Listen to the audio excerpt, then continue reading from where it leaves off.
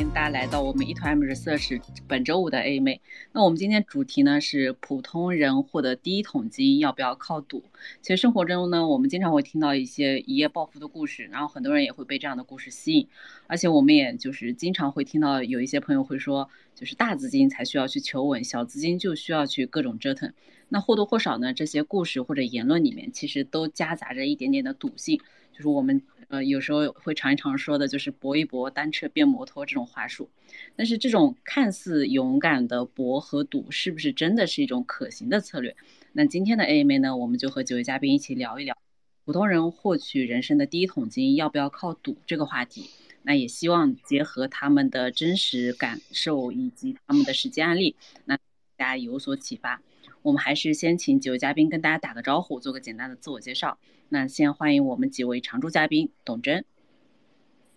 Hello，大家好，我是董真，目前主要做crypto 以及挖矿相关的投资和研究，谢谢。好的，谢谢董真。欢迎裴才。大家好，我是裴才，一个比特币的老矿工，谢谢。谢谢裴才。奥德赛。大家好，我是一个终身学习者。好的，谢谢奥德赛的介绍。那我们也请我们今天的特邀嘉宾 Allen 跟我们打个招呼，做个简单的自我介绍。Hello，大家好，我是 Allen，我主要也是一圈老韭菜，对，然后做一些 NFT 相关的事情。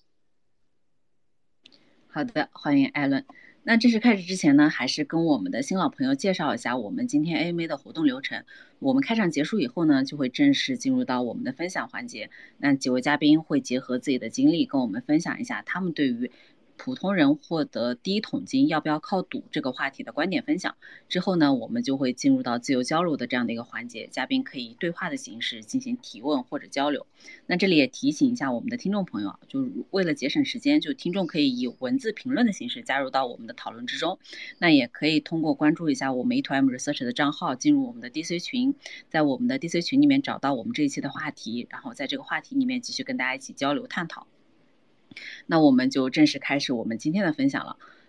咱们直切主题，我们先请嘉宾依次亮明自己的观点，然后讲一下，就是你觉得普通人获得第一桶金要不要靠赌，然后顺便讲一下理由。我们先请董真这边开始。好的，那我就说一下我的观点以及我的理由吧。然后首先我对这个话题普通人获取第一桶金要不要靠赌的观点是，我觉得不要靠赌。然后可能大概想讲主要3个方面吧。第一就是对我觉得可能有一些定义大家有可能有分歧啊，我先说一下我对于这些定义的理解。比如说第一什么叫赌，然后我觉得我给的结论可能是不要赌。然后第二就是什么叫第一桶金，然后第三就是为什么我觉得很多人认为第一桶金要靠赌，然后但是我认为这个想法是错的，里面的问题在哪里。然后第一就是我觉得想聊就什么叫赌，然后我认为是不能靠赌致富的。我查了一些定义啊，类似于百度上或者怎样，它有这样一个定义，说对一个事件的不确定的结果下注钱或物质财富，为了赢取更多的金钱或者物质财富。我觉得这个定义是有问题的，因为按照这个定义的话，如果你买银行的定期存款，也是赌；你买任何一家股票，对吧？因为你都是抱着获得更多的金钱或物质财富这样的一个角度去看的。那么这个定义是有问题的，所以我不认为这是一个对于赌博的一个应该是赌博的定义吧，不是一个我认为是赌的一个合理的定义。我想大家问这个问题的时候，脑袋里可能会出现一个图啊，就是你告诉我一个财富密码，最好是某个股票或者是某个币的名字，然后我要 all in，然后赢了会所嫩模，输了下海干活，可能是这样一个情况。然后但是我想问2个问题，就是比如说第一，巴菲特在2008年抄底高盛的时候，这个事情算不算赌？那我们知道巴菲特是一个非常成功的投资人，那我觉得是不是按照常识来说可能不算？那比如说我现在出门到楼下超市买2块钱的彩票算不算赌？我个人认为有可能这个事情是算。所以我自己整理了2个标准吧。第一就是关于这个事情到底是不是正期望的。第二就是关于你对于这个亏损的这个最差的结果，亏损的结果是否能够接受。当然，我觉得投资不止这两个维度啊，就是我只是从这两个维度来考虑赌这个定义。所以我认为的不要赌是指不做正期望以及能够接受亏损的事情。然后这里面会有3个可能性。第一就是你对这个亏损能够接受，但是这个期望是负的，比如说是买2块钱的彩票这个事情，期望是负的。包括去澳门赌场啊这样的事情，我觉得它的期望是负的，但是有可能你下的注比较少，那这个事情对你来说是可以接受的。我认为这个是我认为的不要赌的第一个定义。第二个就是它的期望是正的，但是你对于亏损是无法接受的。这个其实很多，我觉得这个伤害是蛮大的，主要是使用杠杆，哪怕你使用杠杆去买入一些优质资产，甚至包括借钱去做一些创业的项目，我觉得这个是第二类，我觉得不要赌的第二类。第三就是最蠢的，就是我认为是你又加了杠杆，买的又是垃圾甚至最简单就是你直接去借钱去澳门的赌场，甚至去一些连赌场都不如的地方。所以这个是我对大致赌的一个定义吧。我认为这3种情况都是不要去赌的，你很难通过这3种情况来致富。第二就是想聊什么叫第一桶金。首先对于普通人来说，可能第一桶金是第一个100万。我随便说啊，就是如果你是个名校毕业的大学生，你在大城市工作，那么你工作个几年，有相当高的概率，你可能就能获得100万。现在一些大厂的员工吧，工作个几年都有这样的情况，所以我觉得他们是不需要赌。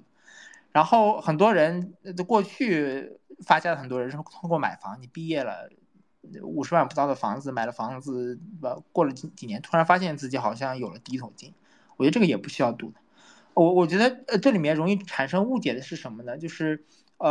普通人可能就有一份看似体面的工作，看似稳定，朝9晚5，然后突然到哪一天发现自己没有第一桶金的能力，或者是发现自己的职业生涯一眼看到头。我觉得第一桶金要赌的人，这个观点可能主要出自于这里，但是我依然认为这些人，在面临这样的接受亏损但是期望不高的这样的职业选择或者投资的时候，你做的一些改变也并不是赌如果这个地方认为是赌的话，我觉得可能跟我一开始的定义不太一样了。对，所以我觉得第一桶金的概念就是你会发现有很多的办法，它实现了所谓的第一桶金第100万的这样的一个规模，但它并不是靠赌的。然后普通人认为有赌的这种情况呢，我觉得他们有更多的改的办法，而并不是靠赌来调整自己这种稳定的工作。当然，如果第一桶金是1个亿啊，或者更多啊，这我也不知道，因为我也没有那么多钱。然后第三就是我觉得为什么第一桶金靠赌的这种叙事很有市场，然后为什么它是错的？首先，我觉得第一是幸存者偏差，因为有一些人至少他现在可能通过一些赌的手段获取了很多的财富吧，然后但是更多的人可能会是沉默的大多数。他们赌输了，然后他们就没有办法发表自己的声音，也没有办法被媒体所关注到。第二就是我觉得这种观点的背后其实是迎合了媒体最爱渲染的这种英雄主义的情节，背后还有一些归纳主义的问题，就是大家看到一些人靠赌了赢了之后，就自己容易想到，那他赌赢了，那我是不是也可以？然后我觉得这个是有一点这种传播的就这种关于靠赌获得第一桶金的这种故事的传播是有很强的传播效应的。第三我认为可能这个事情最主要的问题是归结于懒因为赌能够致富，我觉得是最偷懒的这样的思维的路径，大家都想赚快钱。我怎么样能够赚钱呢？你可能很难去想到长期的去经营不管是思考你的职业路径，包括上学的时候好好去学习，甚至去读书，甚至是去研究一些好的机会，这里面是需要大量的这种慢工出细活的事情的。然后最简单的办法肯定就是我一把梭哈，我直接就干个1个亿。所以我觉得这是一种懒的一种行为吧，或者大家更想赚快钱的这样一个事情。对，但是我觉得可能有一些话吧，就是比如说巴拉巴西说永无止境的另辟蹊径，成功可能发生在任何的年纪和任何场合。所以我觉得这个可能是跟赌相反的一些方法论吧，就是慢就是快。所以总结下来，我大概认为第一桶金不要靠赌。第一就是我觉得赌的这几个办法比如说负期望啊，或者你没有办法接受亏损，这些事情是更符合我对赌的这个事情的定义的。然后你很难靠这些事情致富。第二就是你不去赌，你也能够有一些办法赚到第一桶金。所以说赌不是一个靠赌并不是唯一的获得第一桶金的办法。然后同时你不赌呢，你也不一定能够获得第一桶金。像我刚才说的，很多普通人可能就一辈子就这样就过去了，然后他也没有赌，也没有获得第一桶金。所以我觉得这里面是有一些方法论的细节的问题了，今天就不展开了。第三就是我觉得为什么第一桶金要靠赌这个观点背后有一些被大家放大或者是误解的观点，我觉得这些观点是错的。这是我大概今天想分享的内容，谢谢。好的，谢谢董真的分享。那下面请艾伦来先跟我们分享一下你的观点，就是普通人获取第一桶金要不要靠赌，然后讲一下理由。对，那个我其实部分同意董真的那个里边的一些陈述啊，就是特别首先要对这个赌和第一桶金要有一个比较相对一致的定义吧。就是赌，首先我要澄清的是，这里的赌不是 gambling，对吧？就不是说到赌场里边去压大压小，就是极度压缩过程，然后只追求快速回报的结果的这样一种赌。首先我说的不是这种赌，这是第一点。第二点的话就是什么是第一桶金？第一桶金的话就是可能能够让你在更大的这个事业机会面前有足够的这个财富的支配能力或者金钱的支配能力，我觉得这叫第一桶金，而不是说你比如说通过工作啊或者通过什么去赚取，然后去那个对吧？去积累，然后就是但是你离不开别人的事业平台，我觉得这不叫第一桶金。所以我的意思就是说，在这两个前提条件下的呈现的话，就是我觉得就是第一桶金其实是要赌，但是呢，这个虽然我们用赌这个词啊，我觉得可能把赌换成押注，其实更准确一点。那如果是基于这样的方式的话，我觉得就是还有一点要呈现的就是你要赌的这个押注的这个标的是什么，就是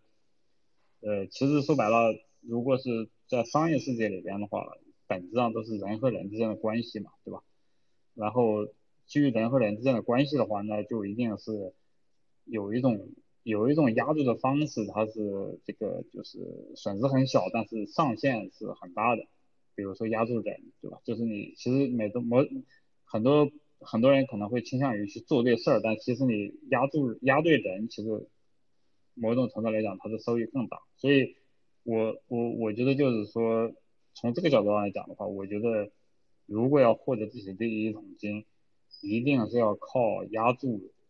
一个对的人，对吧？然后才是事情，然后是，对吧？对回报的一个整个过程的一个参与以及掌控吧，就尽量的去掌控。对我，所以从这个角度来讲，我的观点就是要获取第一桶金肯定是要靠赌。如果你是一个靠着一个线性的这样的一个方式去积累自己的第一桶金的话，这里边有几个陷阱啊。因为我自己的经历就是我是工作过很长一段时间，然后后来出来创业，然后折腾。对，我觉得就是说很多人在工作的过程中，就是可能觉得能够慢慢积累第一桶金，其实这里边有个很大的陷阱，就是第一，在工作的过程中其实容易形成这种依赖关系嘛，就是你其实依赖于别人的平台，对吧？这是第一点。第二点的话，就是在工作的过程中也容易形成这种对整个社会的一个线性的判断，对吧？这个线性的判断就会导致你在看很多事情的时候，其实也是一种线性的思维，对吧？就比如说追求稳定的现金流，对吧？或者去追求确定性的这个投入回报，或者去算小账，对吧？然后而去对一些结构性的机会，或者是一些前期平平无奇但突然积累爆发的机会，熟视熟视无睹，对吧？就去忽视。所以我觉得就是说，怎么说呢？就是压注或者赌或者投资，本质上来讲，我觉得都是针对这种很多事情它的发展的非线性拐点进行判断的。所以我觉得在这个角度上来讲的话，你必须要参与到这个游戏里面去哪怕用小的这个成本去磨练也好，对吧？去要有这样的一个判断力和魄力去参与这个游戏，你不然的话，基本上就相当于说在厌恶风险的情况下，你要想获得大收益，那就是一个不太切合实际的事情。对，这是我的观点，我说完了。好的，谢谢艾伦。那关于这个话题，我们已经出现了不同视角的判断了。那下面请裴才也先跟我们讲一下，就是你对于这个话题的观点是什么，然后讲一下理由。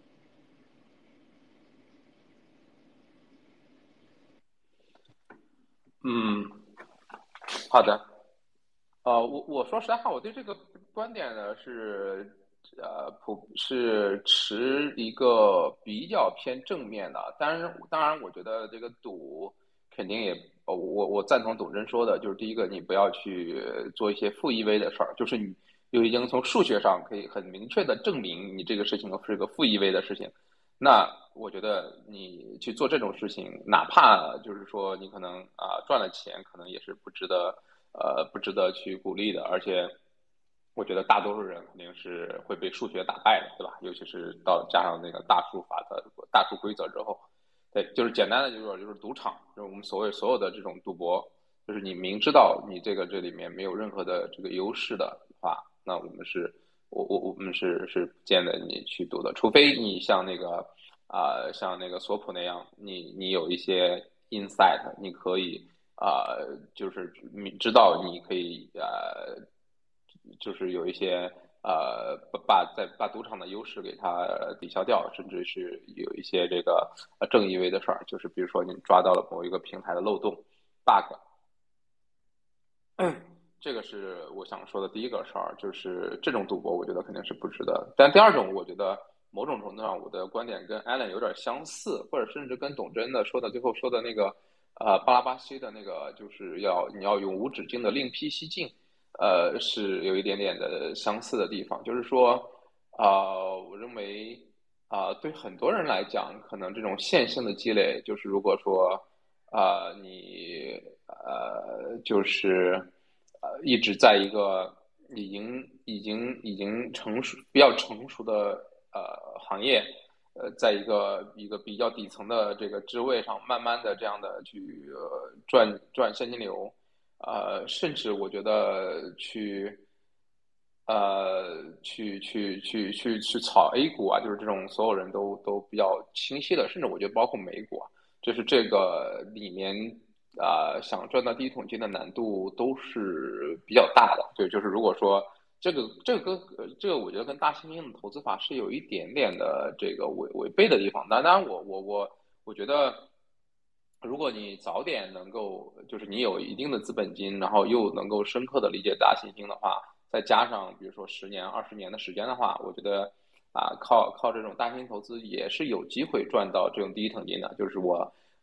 有可能就是我对第一桶金的定义呢，大概我觉得可能100万可能有点少吧，我觉得大概怎么着可能也要在$100万这样的一个 level 吧。我觉得尤其是如果你是在这种一线城市生活，对吧？比如说你在上海或者是在海外的某个大城市，就是至少我觉得要到$100万这个 level，你才能相对来讲就是财务上压力会比较小一点。我想如果赚到这个 level 的话，那首先就是除非你是非常优秀的打工人，你能进到这种非常非常非常好的这样的一个，就是你的月薪基本上，我觉得年薪吧，我就不说月薪了，月薪基本上很难的，就是你的年薪基本上就要到可能100-200万人民币这样的一个 level 吧。这个有可能你可能在就是至少100万人民币吧。我觉得这个你有可能，因为你还要交税嘛，这种都要至少有很多时候都是30-40%的税。然后你有可能在10年左右才有可能积累到这个$100万这样的一个 level。对，然后那刨除这样的一种可能性之后，我觉得大多数人可能就是这可能真的在只有1%的工作能提供这么高的薪水，剩下的我觉得可能大多数人就是可能多多少少就是如果你的月薪可能就在这个平均工资附近吧，或者比平均工资稍微高一点，那比如说2倍平均工资、3倍平均工资最多这样。就比如说上海的最低工资是大概现在可能是6-7千吧，如果你的工资大概就2万人民币以内。那我觉得除非你的这个就是你的行业或者说你的公司是有爆发性的，就是它这个你的公司特别新，你的行业特别新，然后你公司有一些期权的奖励啊，就是刚才类似于董真说的这个你在一个互联网平台，然后有可能能拿到一些期权，然后这个公司上市了，有可能拿到这个非常丰厚的回报，否则的话。其实上，如果你的收入是没有这种爆发性，就仅仅只有工资的话，然后就只有积累的话，那我觉得是挺难达到这样的一个 level 的。那这个时候，那我觉得你就一定要可能就是，如果你还是对财务自由特别渴望的话，我觉得还是要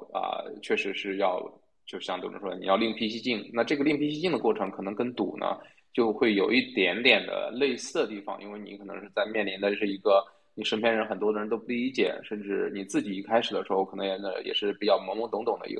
个行业，对，就我自己的这个呢中间呢，它跟赌博呢就它的关系就很微妙了，就是说你说你是肯定就是如果你最终就是这个中间它到底是正一 V 可能是负一 V，你可能一开始也比较难判断，然后到底能赚多少钱，你能不能赚到钱，其实也比较难讲，但是呢。我觉得这至少它是给了你一种非线性变化的可能性。对，那我自己以我自己为例好了，我觉得我其实在这个13年的时候，应该就是大概是处在这样的一个区间，就是这样的一个环境下面，就是月薪大概1万人民币左右，然后也没有什么不可能有什么爆发性，就是你不可能有任何的爆发性的这样的一个赚钱的机会，所以当时也是很苦恼，就是觉得我要就是想挣钱也不知道怎么挣。那这里面反正我最早可能是想去炒股票，但后来我很快就意识到了，股票就是尤其是 A 股，其实挺难提供这样的一个爆发性增长的机会的。对，就是这里面的就是我意识到一层，就是这些所有很多东西，它在它这个尤其是像 A 股，在它这个上市的阶段之后呢，其实上它的价值就已经被大大的这个给高估了，就是因为。就是如果一个公司，就是有一个简单的道理吧，就是如果一公司一年能赚1000万，那如果它没有公开交易的话，你可能花个5000万或者3、4千万就有可能把这个公司买下来。但是如果它上市交易了有可能你要花1、2个亿才能把这个公司买下来。那其实上对你这个跟买股票的道理是一样的，我觉得这个很难，就是至少这条路当时是被我排除了。排除了之后呢，当时是我觉得当时其实上我就关注了2个点，一个点呢就是另辟蹊径呢。那当时以我的了解呢，就是我就是觉得这种所有的这种实物的投资也基本被我排除了，因为我就觉得这个东西它好像门槛不高，然后你也很难这个去不花心思就能赚钱，就不是比如说你开个奶茶店，你又不去上班，然后你雇一个人。那我觉得这个实际上赚钱的可能性是不大的，因为这个里面我觉得就是这个就是也是一个竞争很充分的问题，就是在所有的线下的这些行业就是除非有一些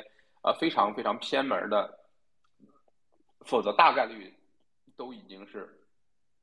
就几乎上这种大类的，就是如果一个行业已经发展了很多年了，那我觉得这里面很难有超额利润的，它在这个竞争的挤压之下，那基本上我觉得就是一个。社会平均回报，甚至是低于社会平均回报的，就是比如说你在中国当时买商铺，就是很多的这种什么号称的反佣商铺，我觉得都属于这样的一类的资产。我觉得这种它其实事实上后面结果也确实是这样子，很难有人通过这种买商铺去赚了什么钱，反而可能买住宅还好一点，对。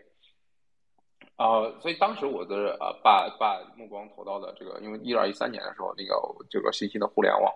这个我觉得，但当时其实上我觉得，我现在看来，我觉得这条路要想成功，可能有2种途径，一种呢是这个比较偏现金流的交易，另外一种是比较偏期权的交易。那这2种，我觉得在后面的这个我整个的这个后面的这个生涯中，我都会有碰到，也确实是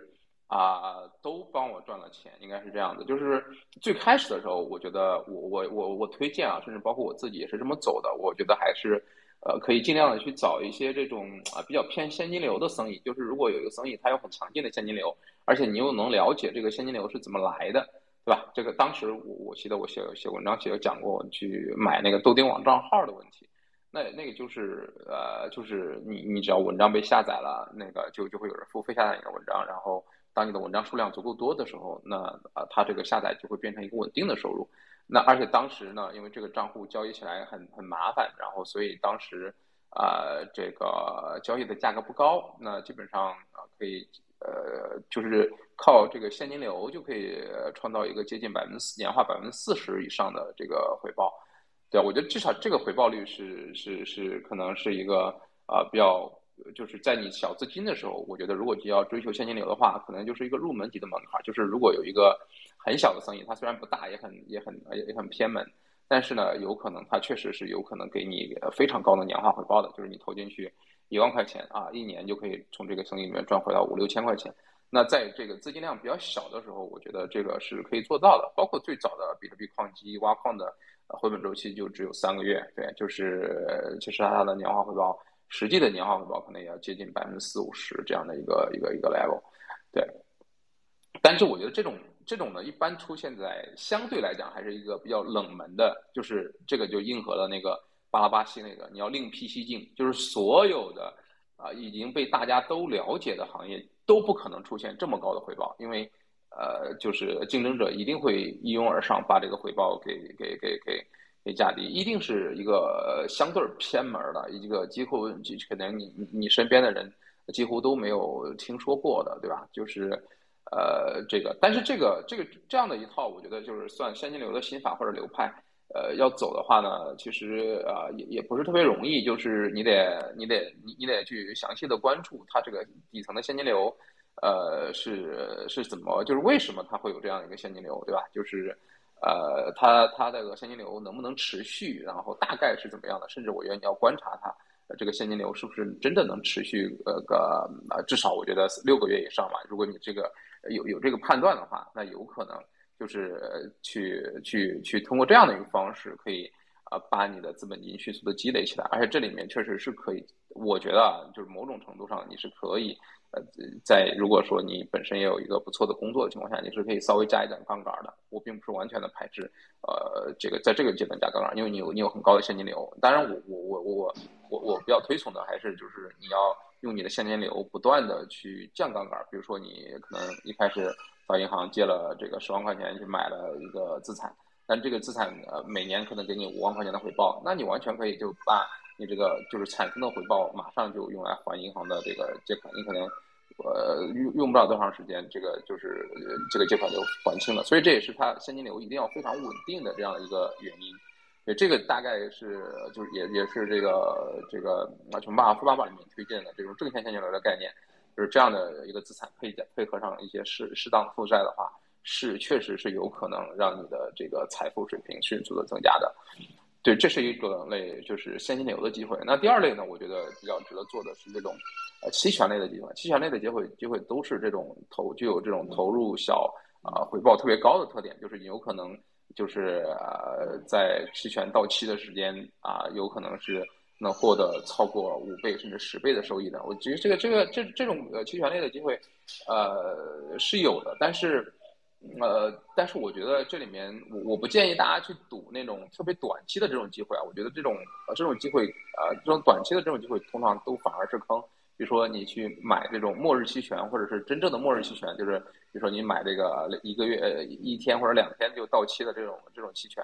或者说像以前的那个港股里面有那种权证嘛末日权证。那种我觉得这种时间太短了，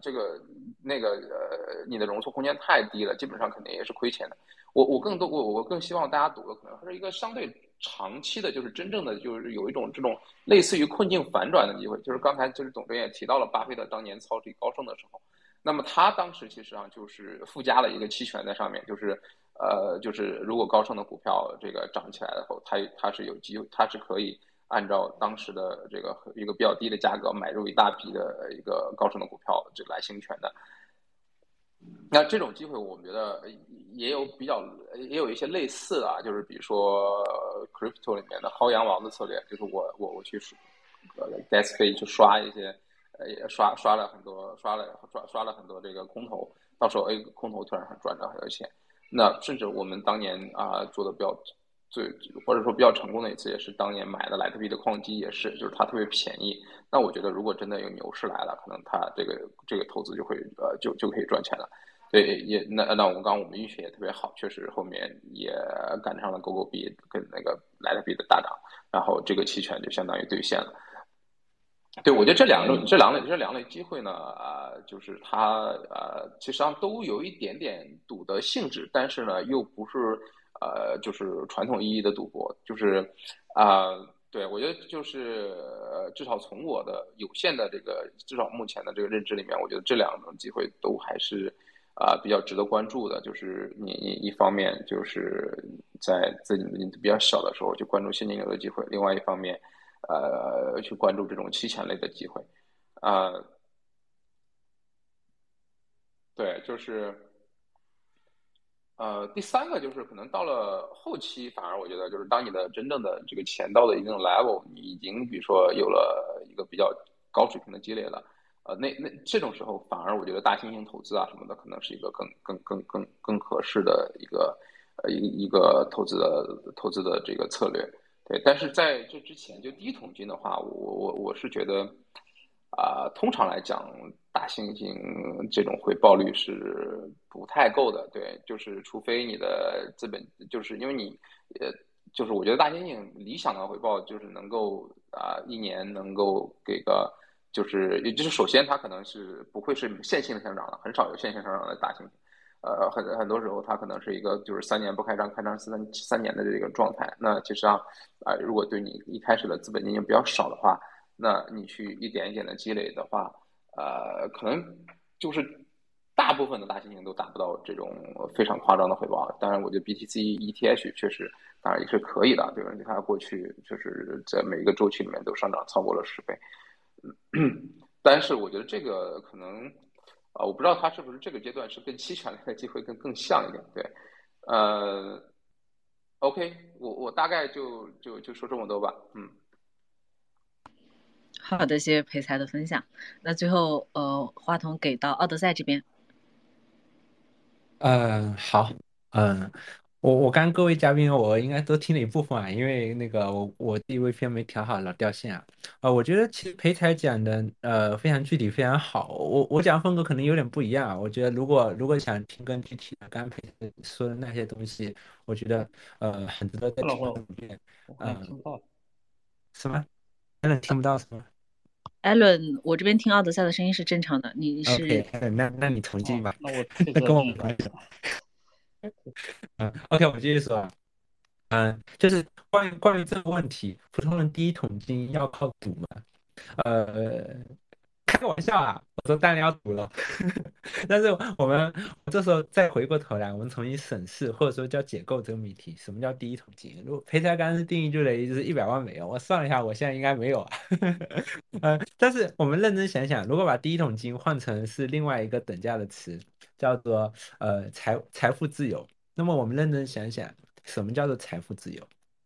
我的100万美金跟你的100万美金，大家一样吧？比如说我在新加坡生活，你如果在比如说在上海或者在云南大理生活，那么大家需要所谓财富自由，这个钱是不一样，对不对？即使我们在同一个地方生活，那我们的比如说对吃穿用等等的消费水平，满足我们自己开心消费水平不一样，可能有的人。他今天要吃到米其林3星，还能跟另外一些人吃个萝卜，达到同样的内在的多巴胺分泌、内在的幸福值。那你说谁更幸福呢？有些人天生呢就可能更开心、更幸福，欲望更少。OK，所以财富自由，我们这是拉回来，第一桶金如果把它看作是财富自由的一个门槛的话，那我们可以把它看作财富自由应该是你的财富大于你的欲望。就是那你去获得第一桶金，其实本质上来说应该是有2条路的。第一个，你可以增加你的财富；第二个你可以减少你的欲望。很多时候减少欲望是非常方便的，比如说你一开始如果不买房，选择我可能租几年的房子，你可能可以租到更舒服更好的房子，然后等以后有钱再买，你这时候就可以把自己这个容许自己。就得是这种什么疯狂赚钱那种紧迫性，一下子拉得很远。比如说，就大件资产的，你真的有那么需要，你愿意付出一个巨大的痛苦跟巨大的风险去获取那些边际的收益吗？其实是你最核心的，因为财富永远都是一开始它可以减少你的痛苦，但到一个临界点之后，它其实很难再增加你的快乐。这个我不展开啊，我们还是回到第一桶金上。但是第一桶金你怎么样去达到？比如说，假设说有一个金钱的门槛，那怎么样去达到这个门槛呢？金钱它不等于财富，对我们狭义的定义它。首先第一个点，我是这样想的，呃，你经常可能在 Twitter 或者在任何地方看到有人分享一张图，什么什么资产回报率，就等于是什么那个交易这个等于回报率100%、1000%、1000%、10000%。那个稍微懂行点的人都会知道，这个没有任何意义，它可能只是一块钱，那就是石油战神，对吧？就是那个可能石油，然后赚了10倍，没有任何意义。你真正有重要的，绝对不是你单个资产的回报率，而是你全资产回报率。那全资产回报率是不是意味着我要 all in，然后下去赌呢？这样子其实是很愚蠢的，因为我刚才总之应该已经说了，负 EV 其实是有问题的。然后我觉得这边还会有2个点，第一个点是你凭什么觉得你投资水平高？投资它这是多难的一件事呀！你凭什么觉得你一开头第一桶金都没获得的时候，你会觉得你有这个投资水平？啊、然后这是第一个点，还第二个点，刚才说单个资产的回报率没有意义，你要看那个更大的全局，叫全资产回报率。但是你能不能再看到再大的全局呢？就等于是关键的不是投资收益率，而是你的智力的、脑力的收益率，你的精力的收益率。你你可能你在你20岁到30岁的时候，你投入90%的时间去给你那些本金，去试图去提高他们的收益率。投资它本身，它跟你这个投入的努力不见得有什么太多的正相关。你你如果这些精力投入到其他的领域，投入到其他的东西，那你可能，我觉得裴才刚刚分享那个例子就非常好。你可能得到更多的现金流的业务的回报，因为探索到更多的机会，甚至说，比如说你学习了更多的技能，你这个技能它本身也可以给你带回报，就等于是其实回报它会有这样的，我觉得会有2个特征。第一个特征是在刚开始的所谓这个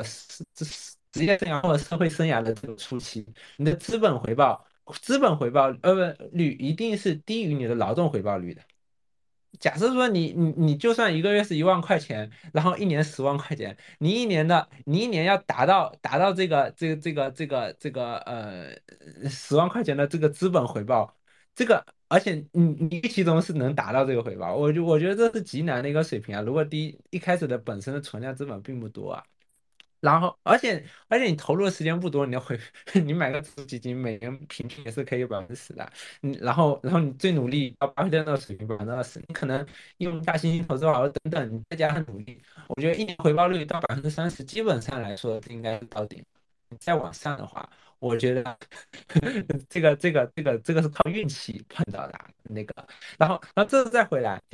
但是这并不意味着劳动回报是可取的。劳动回报它更多是承托了你一个下限。那劳动回报它天然的问题就类似，塔勒不是说那个月经跟海洛因都那个其实都差不多都是毒品嘛，对吧？劳动回报它特点它是线性的，你能算算你的劳动回报，你赚一辈子能赚多少钱？对吧？甚至真的能干一辈子嘛？就类似，其实关键还是非线性积累。我觉得董真可能刚才已经说了不少啦，因为我刚可能有一部分没有听到，我可能有些地方会重复一下。就类似这种非线性的，你关键是你怎么去把握，你怎么去投入，就得是带来一些非线性的回报。就得是我觉得非线性回报本身，其实你专注这个点，它是一种赌，但是不是那种我上限可能很高，下限也把我给搞没了，那种东西不是我认为的赌啊。一个好的一个好的那个一开始的一个策略，一定是我能够拖住我的下限，我下限也能够不断往上抬，然后我上限可以接受随机性，我怎么样去接受随机性？我觉得裴才刚举的例子，他自己经历的例子，我觉得非常非常棒啊。然后我自己可能再抽象点说，就比如说你一开始可能有些东西，因为劳动回报较高，你可能会出售自己的时间，这没有办法，你获取一些现金流，但是你要注意到它是线性回报。但是如果可以的话，你看看这种业务这种事情所做的事情，它能不能扩展，它能不能累积。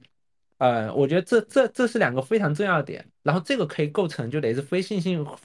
回到一个很重要的基础，否则的话，凭什么这个机会轮到你呢？那别人也能做啊，对吧？那机会之所以能够轮到你，就得是一开始你具备了一个技能跟能力，或者说只有你能够看得懂，你有这个眼光。你刷刷推特看个别人 KOL 观点你就去跟单，这不就是韭菜嘛，对吧？然后你比如说我觉哎，得哪这会儿我怕就得是听不见了，是我的问题吗？是我掉了吗可以听到奥德赛的声音。我也可以听？OK。哦，到，现在可以，现在可以了，我也可以好听到。OK，不好意思啊，那可能跟我网很有关系。嗯我继续说啊，就是呃，所以你要把握向上的随机性，或者说，那你其实需要某些能力去支撑的。你一开始可能要投入时间去学习，呃呃，就是你要注意你的脑力回报率，你可能要学习，比如说编程，你可能学习其他的可以扩展的业务，你甚至实在不行，你去学习写作。我觉得这纳瓦尔其实非常推崇的。我觉得最直接的，我觉得就是刚才裴太举的那些例子，就得是，比如说你去探索各种不同的这种可能现金流业务啊，等等啊，然后看看能不能扩展啊，就是尤其是你自己也需要，然后你发现别人也需要，然后也顺便提供给别人，然后董德刚也说要巴拉巴西这个网络，你本身你看看你能不能。你能发展两种网络，一种是信息之间关联的这种网络，你本身具有一些很重要的思维模型，这种光维的网络，这可以让你探索到更多的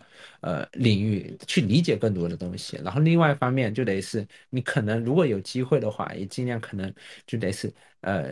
理解或者说探索一些人的网络，或者等等这些网络。那么这种网络，它其实我觉得它可以让你很好的会这种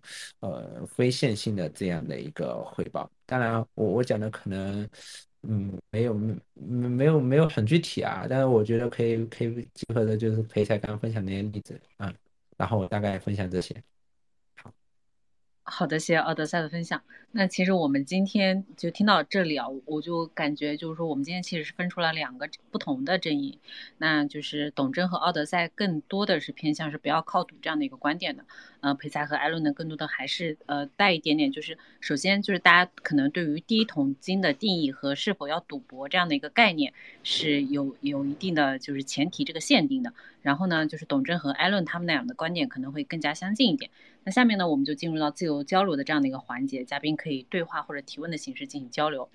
不知道董贞、裴才、艾伦或者奥德赛，你们之间有没有想要互相提问或者互相交流的？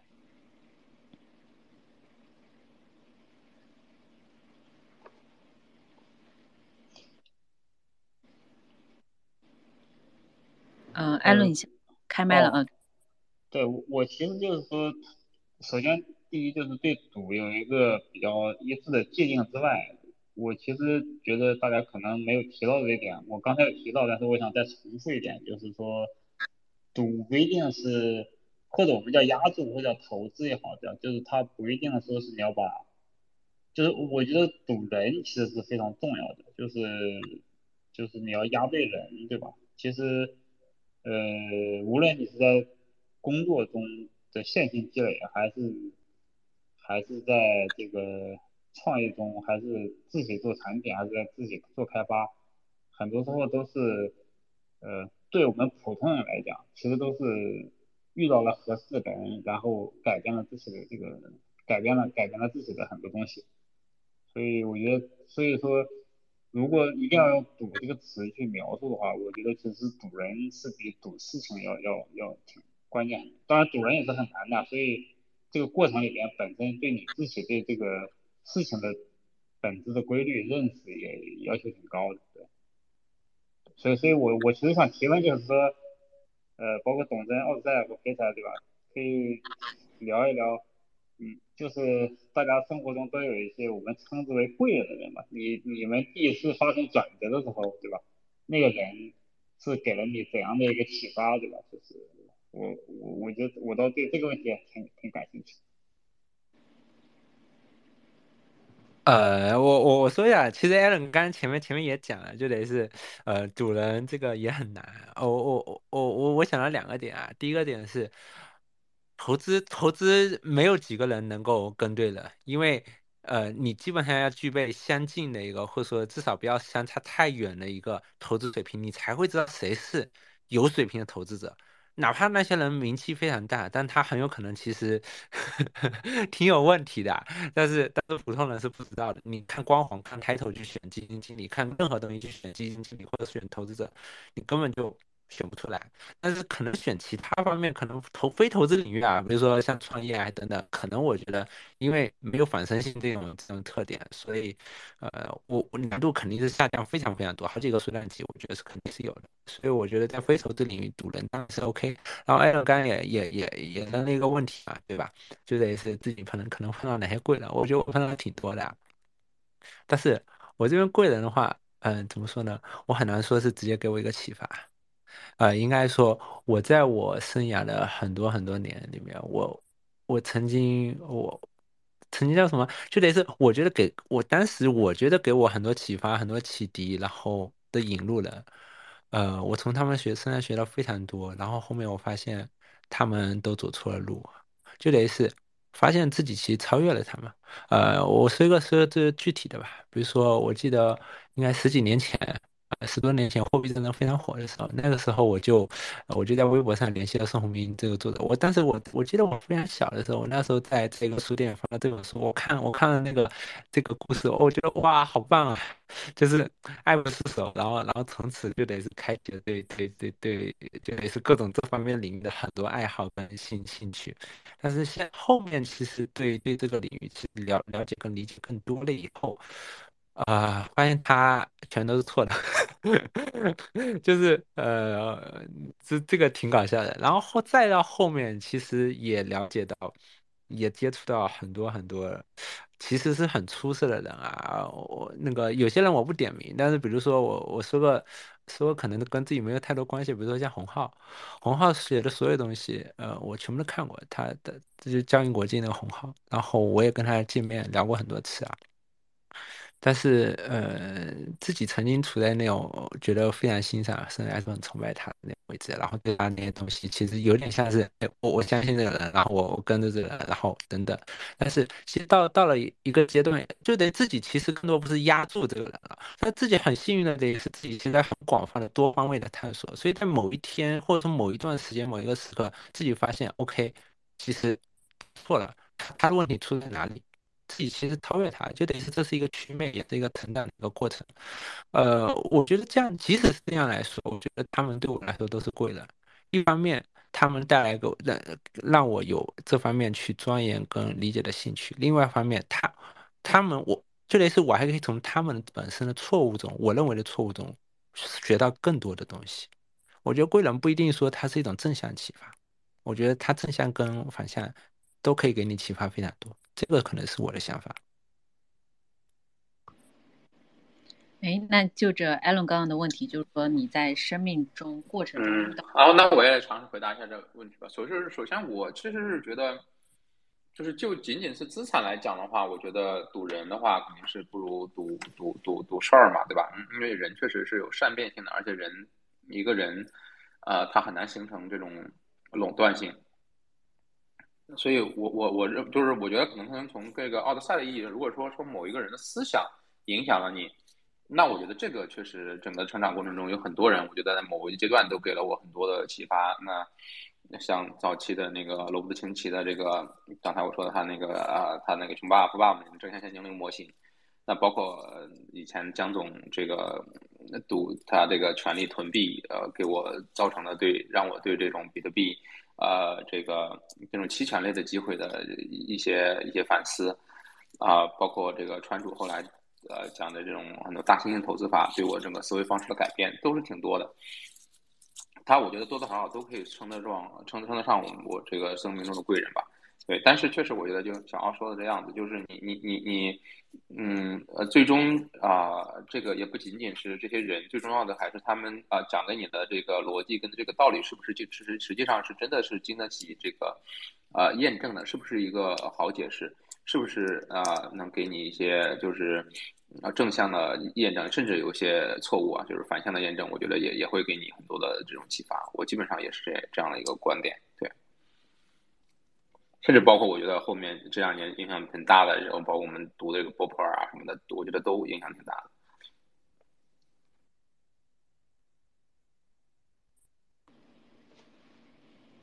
那董真要不要也跟我们分享一下，就是对你某一个阶段影响比较大的人？对，我觉得今天其实蛮有趣的。然后培才聊了他自己的经历，然后奥德赛也聊了这些经历。我觉得，对这些细节吧，或者是方法论，或者是一些案例，其实比我们聊要不要这个简单的答案背后有更多的意义吧。所以我觉得，对今天大家还是挺诚恳的。然后我想聊的这个事情，其实我刚才奥德赛分享的一些背景和过程，我觉得对我其实挺触动的，因为我会发现我也有过一些类似的，比如说会去看一些至少在我当时的渠道获得我认为最厉害的人的一些观点吧，然后也会去追着他去问很多的问题，然后去看他所有的一些观点。我觉得这个过程其实我有过类似的。然后我会觉得就是巴拉巴西说的永无止境另辟蹊径，在这点上有一点点像如果你只是关注你身边的人和事，那你的圈子可能就那么大。尤其是像我前面说的，如果你是一个小镇青年，或者是你去了一个很稳定的工作单位，哪怕你是在大城市，你周围的圈子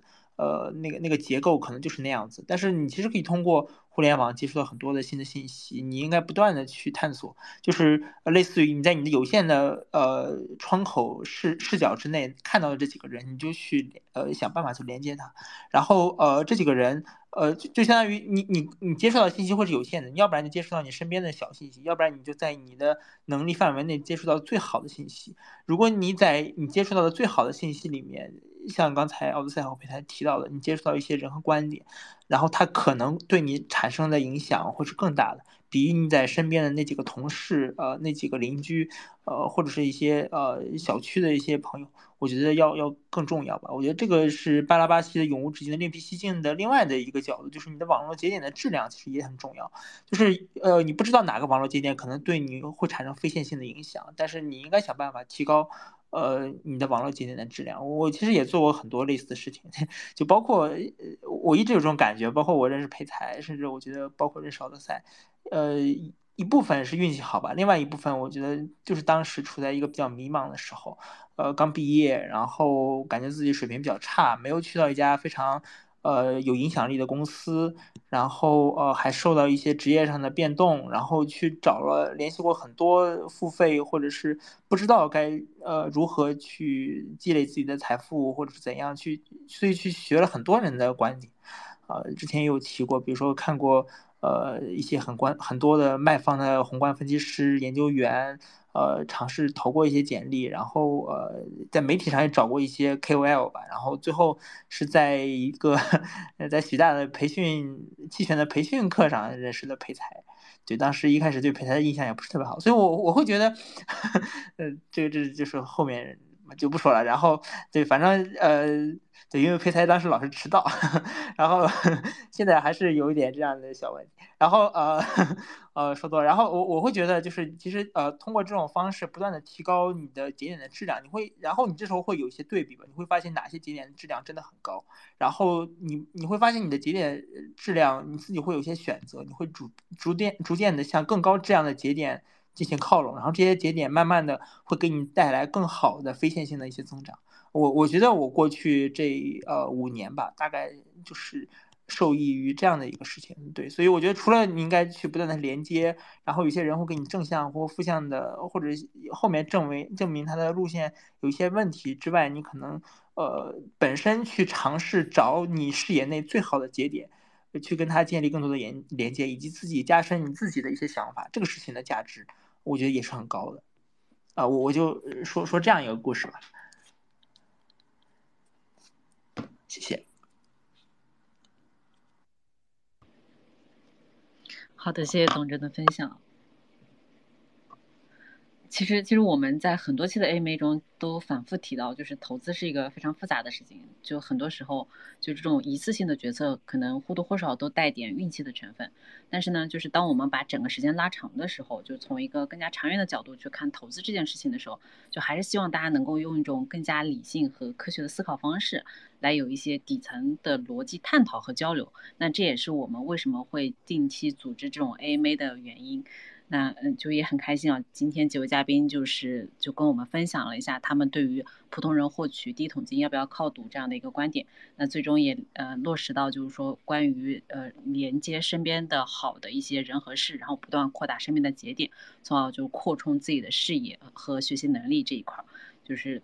我个人是非常受到启发的。再次感谢几位嘉宾的精彩分享。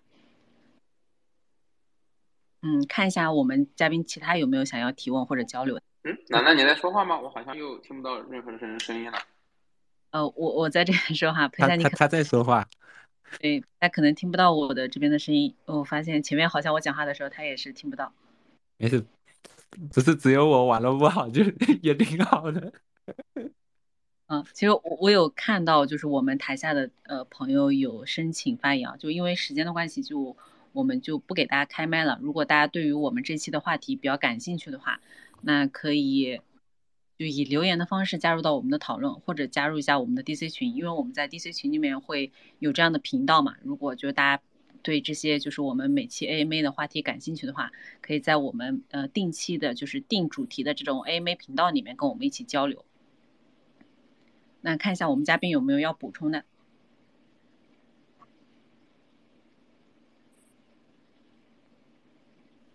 我也是没有，感觉这一期真心话大冒险挺好玩的。哎，我觉得可以问一下那个 Alan 那个问题啊，Alan，你这么推荐人，然后这个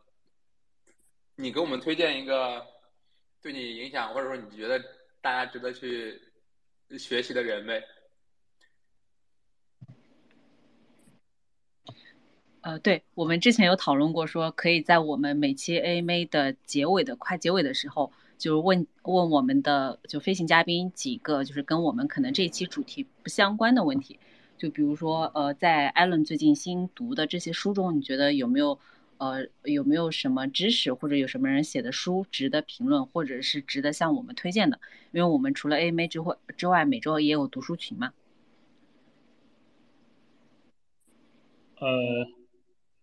对，其实我觉得跟着大家这个读的书都还蛮质量高的。当然我觉得我推荐的就是还是对那个在群里面大家讨论关于那个就是那个表观遗传学的那部分补充。我是强烈建议在这个问题上大家能够持一个开放的态度，对吧？就是达尔文的进化论确实是一个很了不起的学说，但是表观遗传学我觉得也是对值得持一个开放的态度去观察它的。对，这是第一点。第二点的话，我觉得我推荐的，其实我推荐的书其实可能是因为最近我也不知道为什么，就是对一些高中数学题比较感兴趣，因为以前都解出来题，后来发现都解不出来了，所以对我就翻看了一些高中数学的那个书。对，我觉得可能像那个什么牛顿的科学原理里面有些东西的尝试，比如说去推导一下这个，比如尝试证明一下勾股定理啊，或者尝试去推导一下这个三角函数里边的这个欧拉公式啊，或者什么的。对，我觉得这方面可能相对来讲想保持一种状态吧。第三的话，我不是很推荐，但是我还是觉得就是那个对美国经济的这种研究，无论是宏观的好还是客观的好，有一个下沉时代这本书，对，里边描述了几个典型的美国的精英和非精英人物的一些过程嘛，其中就包括就是那个 Big Deal，就那个很有名的那个投资者。对，我觉得这本书其实也还蛮不错的。对，然后还有一本就是那个美国的资本主义历史。对，我觉得呃就是说，首先第一点，我觉得就是说为什么推荐美国的历史而不是中国的历史呢？我是觉得中国的历史里面有太多真假难辨的演绎的东西了。对，所以我觉得还是推荐一些能够有一些就是基本的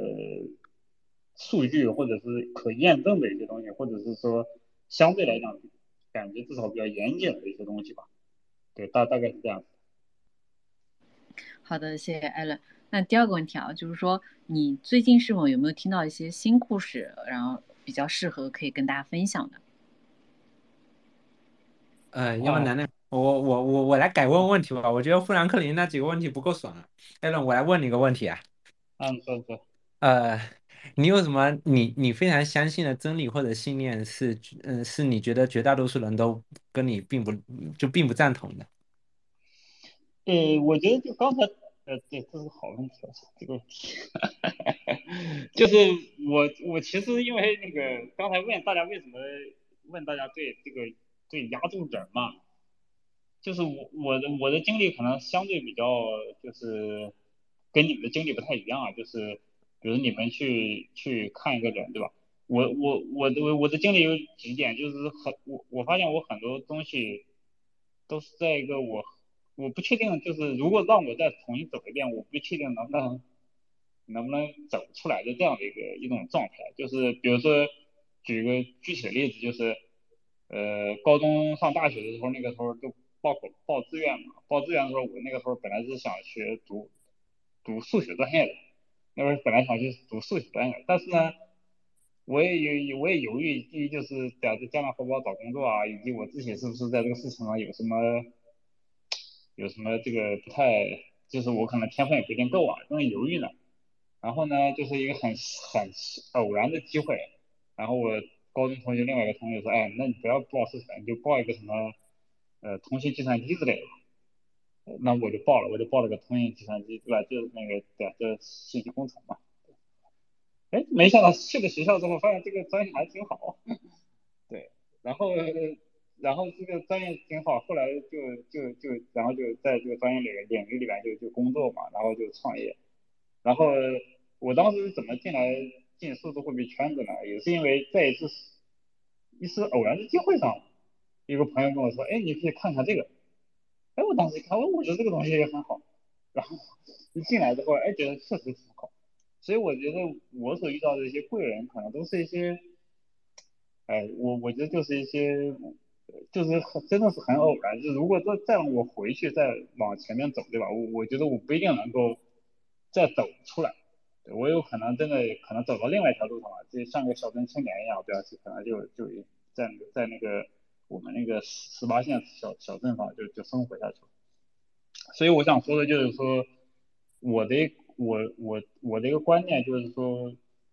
虽然我是读理科出身的，但我还是对直觉这个东西，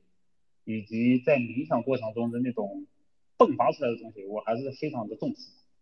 我觉得大部分人都是过于相信理性了。我以前也很相信理性，但是我觉得直觉真的是一种很重要的思考，但是我也没 OK，这个角度搞明白。挺好。对。哎，让我打断一下，我想再追问一个问题啊。说。你根据直觉做出的判断里面，你犯下的最大的错误是什么？哦，好问题。我跟你说，直接判断最大的问题就是，对吧？最近几年的错误就是，对吧？押错了这个蓝筹标的，对吧？买了很多这个没跑过以太坊的这样的标的。这是第一点。第二点，我觉得在直觉上面，我判断最大的错误就是，就是我发现一件事情，可能我做不下去了，我觉得他可能没有希望了。但事实上后来我发现别人把它做得非常好。我觉得这是我在直觉上犯的最大的错误。就是，所以我觉得为什么就是说，如果普通人要积累自己的第一桶金，靠赌人和赌产品，我觉得是最关键的。就是说，第一，你如果觉得自己行，你就去做一个产品。你这个产品包括可能互联网产品啊，或者是一个商业产品什么的，对吧？或者商业服务的。如果你觉得在这个领域里面实在做不下去了，那你就应该去找这个领域里面比你牛逼的人，然后去下注他。所以我觉得这就是我自己的一个感觉，就是我总会发现某一件事情上比我做的牛逼的人，我觉得对吧？所以OK，哎，让我再打断你一下，比如说你觉得应该赌人或者赌产品，你觉得把这个道理跟10年前或者20年前你自己去就说这个道理，你觉得当时的你会理解或者说会遵循这个道理吗？会或不会？然后为什么？哎，我如果是按照这一点，我是13年、14年、12年、13年开始创业的吧，就正好是十年前嘛，对吧？我肯定还是会。我当时就是对自己做了评估之后，当然我可能会第一点，首先赌产品是我第一点。我当时对赌人这个事情还没有那么强烈的意思，后来慢慢我才意识到赌人是个很强的意思。让为什么让我有这么强烈的意识，也是一次偶然的机会上，我跟另外一个创业者聊天，他是做支付的。他做支付做的挺大的，以前有过交集，但是很久没再联系了。有一次在偶然在那个饭局上又遇到他之后就聊嘛，然后就聊是这个支付那个行业里面怎么样。他说他另外一家竞争对手做的很好，他投了一点。我当时就很惊讶，我说哎，你怎么还会投竞争对手？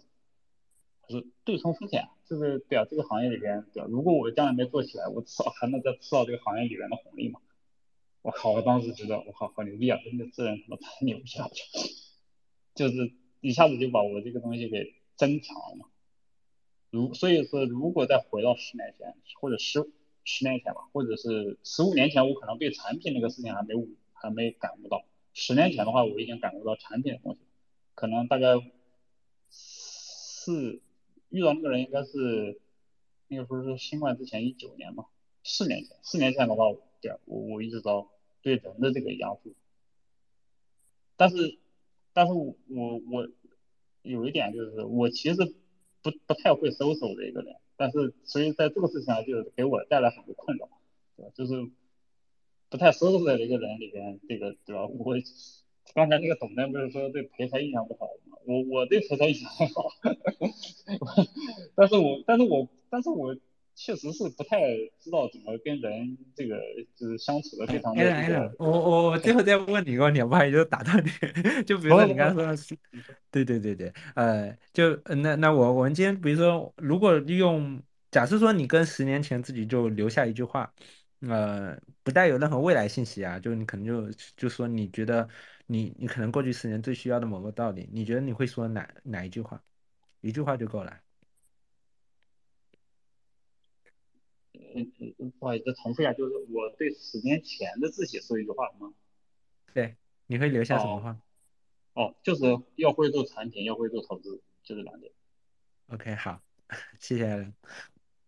楠楠看看还有什么想我们今天的交流讨论的吗？我感觉今天就是收获都很大，就我们几位嘉宾其实都分享了自己的实际经历，然后尤其是艾伦最后这一段，就是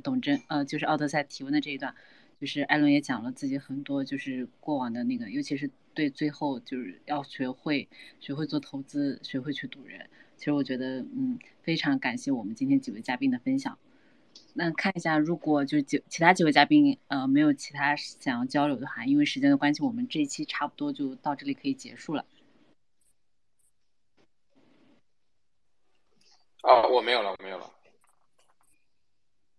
好呀，那就是最后也跟大家简单介绍一下我们E2M Research 嘛，因为前面我就看到有陆陆续续有人在申请发言，就是基本上每周五呢，我们都会在这里和大家一起探讨一下关于整个投资的底层逻辑。除了奥德赛、培才、董真3位常驻嘉宾之外呢，我们也会根据每周我们讨论的话题，邀请一些和话题度相关度比较高的嘉宾。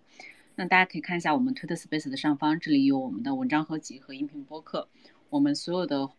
内容呢，都会以音频播客的形式再发到我们的 DC 群，所以大家如果对我们的内容感兴趣，记得关注一下 E2M Research 的账号。我们所有的信息都会通过这个账号进行分享，也可以通过这个账号呢进入我们的 DC 群。不管你是对于这一期的话题，还是对于关于投资底层逻辑有想要分享和表达的，都可以在 DC 群里面和我们一起交流。那前面在AMA 的过程中也提到，就是说除了我们每周的 AMA 之外嘛，就每周二的上午还有周日的上午，我们都会定期组织读书活动。那也欢迎爱学习爱分享的小伙伴加入到我们。就像就是艾伦前面提到的，就是我们都可以抱着一种求知求真的这样的一个态度，然后一种开放性的态度，在这个读书会的时候跟大家一起讨论。那最后呢，就是大家可以关注一下我们几位主讲嘉宾，董真、奥德赛、培才，还有我们的特邀嘉宾艾伦。那感谢大家这一期的倾听和陪伴，我们这一期就到这里结束了，谢谢大家，拜拜。